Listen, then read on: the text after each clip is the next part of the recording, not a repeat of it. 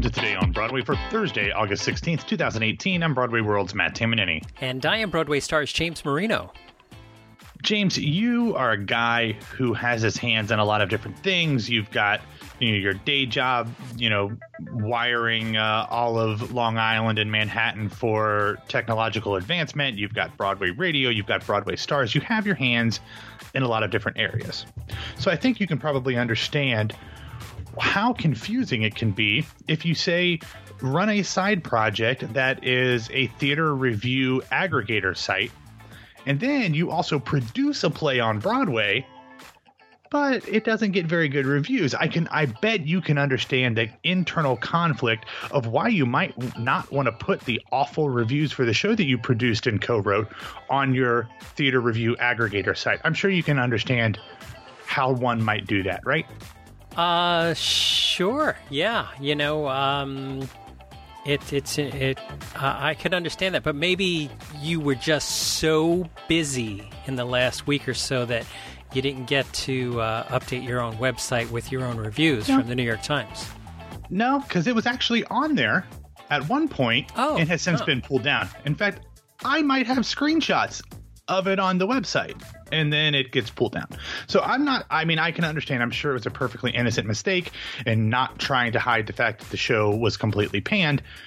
But when people ask why we have issues with the way that Ken Davenport does things, it's things like this. It's things like charging for reading a script. It's charging for a contest to enter a contest. It's little things like this that build up that really puts a sour taste in your mouth with somebody who tries to be as proactive and provocative and progressive as he is, but also trying to line his own pockets and make himself look better, even when he's not doing necessarily the best or the right thing. So, the producer's perspective super conference is coming up. Go to CTI instead. Yeah. When the super conference comes up, is there going to be a seminar on what we learn from a failed show? Because, in all honesty, there's a lot, you talk to anybody who started, great things in the world, and you have to own your failures because you learn so much more from failure than from success. And I have learned a lot, and my failures are all over the place, and you have to own that.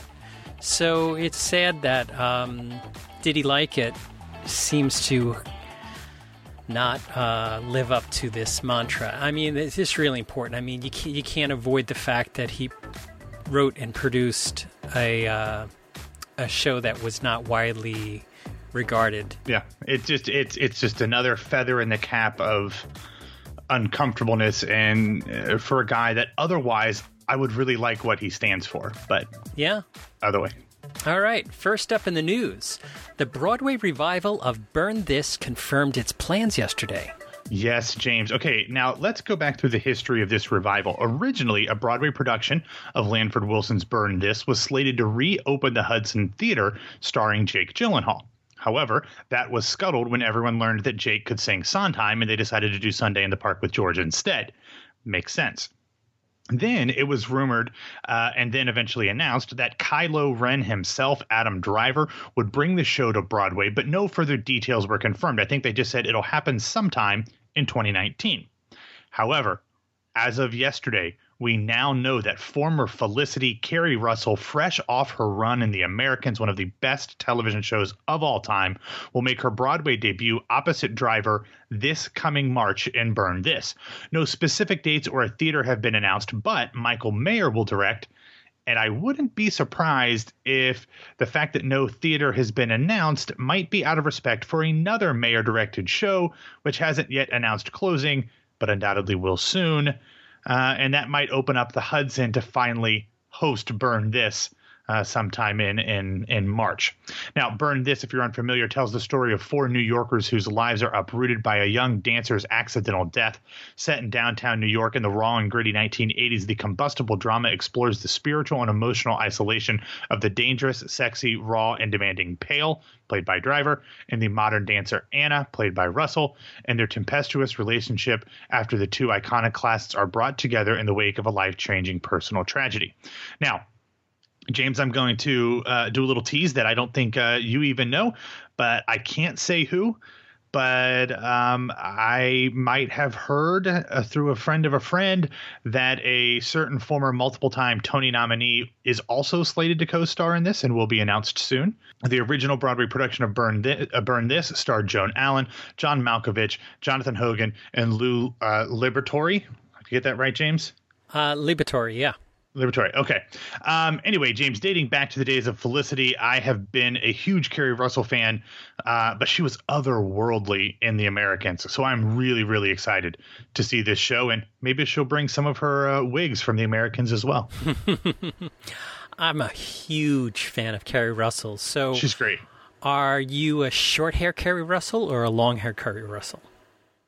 I'm less concerned about the length of the hair, but I was a big fan of the Felicity curly hair. But it was quite the shock when she cut it in Felicity, yes, right? Yes, at the end, towards the end of the run, she cut the hair. It was a big deal, but I maybe it's because that was my formative years. I was in high school getting ready to start college, and that show was based around a college student. So that original Felicity look for me is probably my favorite. All right. It's exciting for Kerry to be joining us on Broadway soon. Just a quick note about Head Over Heels. Everybody I talk to that goes to see the show loves it. So, including you. Including me. And so if you have not seen Head Over Heels, or if you have seen it and loved it, I would go and see it again. I don't think it's going to be around long. And that's really sad because I really like this show. All right, next up in the news. Beetlejuice. Pre-Broadway run finds its leads. Yes, if you are hearing this, that means that it is now after 10 a.m. in the East, and the embargo has lifted. If you aren't hearing this, no, that doesn't make any sense. But anyway, there was a negative. Yeah, exactly. There was an embargo for 10 a.m. So if you're hearing this, that means the feed has been refreshed. But Alex Timbers, the director of the show, has found his 2 leads for the musical adaptation of the iconic film Beetlejuice. Playing the titular poltergeist will be School of Rock Tony nominee Alex Brightman, the role created on screen by the indomitable Michael Keaton. And taking over the Winona Ryder role of Lydia Dietz will be Sophia Ann Caruso. Caruso was briefly on Broadway in Blackbird, although you wouldn't know it from the playbill, and co-starred in the New York Theater Workshop world premiere of the David Bowie musical Lazarus. Beetlejuice's pre-Broadway run will play the National Theater in Washington, D.C., not to be confused with the National Theater in London, where Hadestown, another show that also deals with death, will be having its pre-Broadway run at an overlapping time. But anyway, additional casting, Carrie Butler, will be announced shortly. Now, James, to me, I've never seen Sophia Ann Caruso, but just looking at her, you're like, oh yeah, she's Lydia. But between her and Alex Brightman playing this role, that just seems like these two actors were actually like 3D printed to play these parts. Oh, I'm so excited. Bright Monster is going to be doing this. But, he's taking on a role that Michael Keaton did on film. Does this mean that when Batman comes to Broadway, that Bright Monster can do it there? I'm Batman. I don't know, maybe. Yeah, I mean, that would be awesome. Isn't it strange that Batman has not come to Broadway? I mean, we've had Spider-Man, we've had Superman. I mean, might as well, Yeah, I mean, exactly. Although Keaton's Batman is still my favorite. I mean, yeah. Christian Bale, whatever, that's fine. It's not my thing. I love me some Keaton. All right. Next up, the Dolby Theater will host national tours in 2020. Yes, yesterday we learned that the iconic Dolby Theater in Los Angeles, the home of the Academy Awards, Mini and American Idol finale, America's Got Talent, So You Think You Can Dance's Academy Week, and much more, will begin hosting national tours in 2020. According to Playbill, quote, the decision stems from an agreement between CIM Group, which owns and operates the Dolby, and the Hollywood Pantages Theater. Now, obviously, the Pantages is one of the two main tour stops in Los Angeles and is just 1 mile down Hollywood Boulevard from the Dolby. In addition to Pantages, which seats 2,700, LA has the Center Theater Group's Amundsen Center, which we talk about often. That seats 2,000 people. In comparison, the Dolby seats 3,400, so a huge increase in capacity there. Now, James, certainly there is no shortage of arts and theater lovers in Los Angeles. So without knowing the data of subscribers and ticket buyers, I'm not privy to that information, but just anecdotally, like I would think that the city would be more than supportive enough to have 3 large theaters hosting national tours at different times in the year. But what I really think that this opens up for Hollywood is for longer sit-down productions to happen over on the left coast. Yes, they had Hamilton and Los Angeles for 4 months, but that was technically just a long tour stop.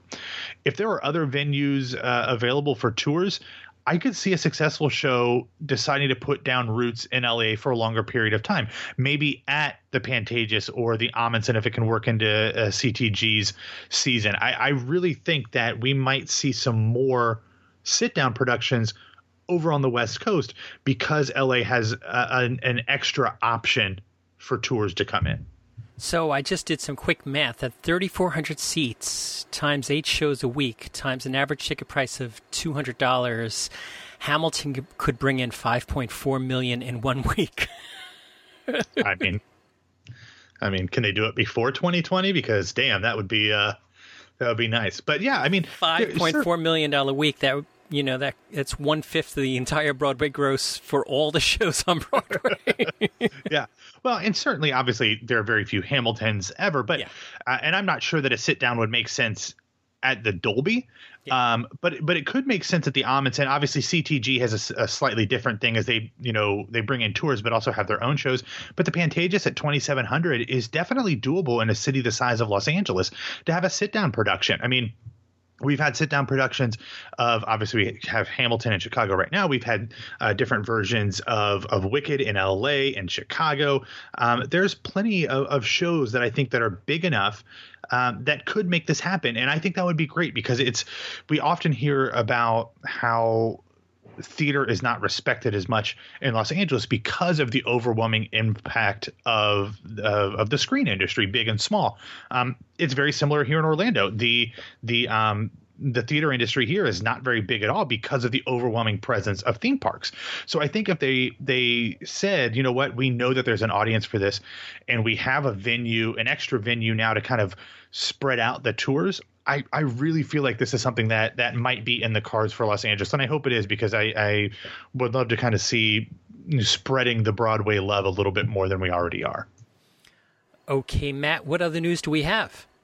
All right. Earlier this week, we learned that The Handmaid's Tale star Samira Wiley, Olympic figure skater Adam Rippon, comedian Randy Rainbow, and Billion star Asia Kate Dillon will join the previously announced Neil Patrick Harris, Mary Louise Parker, Billy Porter, and the original cast for a 20th anniversary reading of the Tectonic Theater Group's The Laramie Project. The reading will take place on Monday, September 24th at John Jay College. When they originally announced this, James, I said this is one of my favorite works. I think it's one of the most important pieces we've seen in the theater, obviously in the past 20 years. So this should be a really special celebration. Next, when Heathers transfers to the West End's Theater Royal Haymarket, it will feature a reworked script and a new song. The show's creators used the show's European premiere at the Other Palace earlier this year to tinker with the script and to add a new song, I Say No, to be sung by Veronica. The show will play a strictly limited 12-week run beginning on September 3rd. Next, Benj Pasek and Justin Paul told Variety that they've written some new songs for Disney's live-action Aladdin. They apparently wrote a new song for Jasmine, who will be played by Naomi Scott, as well as a duet for her and Aladdin, and they added a new verse to the classic Arabian Nights. So that's exciting. James, I wonder if what they've written for the movie version, I wonder if that will impact anything that happens in the stage version, because that doesn't look like that's going away anytime soon. I wonder if there'll be any bounce back or any confusion or any new songs added. So that's something to keep an eye on. And finally, today will be the final Broadway in Bryant Park for the summer, and it will feature the whole cast of Be More Chill, as well as getting the band back together and members of Once on This Island and School of Rock's ensembles. The show will take place today from 12:30 to 1:30. Seating opens at 11 a.m. and is first come, first served. If you would like more information on any or all of these stories, please check out the show notes at BroadwayRadio.com. All right, Matt, why don't you get us out of here? Okay, I will say, if you are listening to this before 10 a.m., might want to refresh your feeds at the stroke of 10. Just saying. Eastern time, of course. All right, thanks for listening to Today on Broadway. Follow us on Facebook and Twitter at Broadway Radio, and you can find me on Twitter and Instagram at BWWMatt. And my name is James Marino from BroadwayRadio.com and BroadwayStars.com. Thanks for spending some of your Thursday with us, and come on back tomorrow, and Matt and I will get you into the weekend.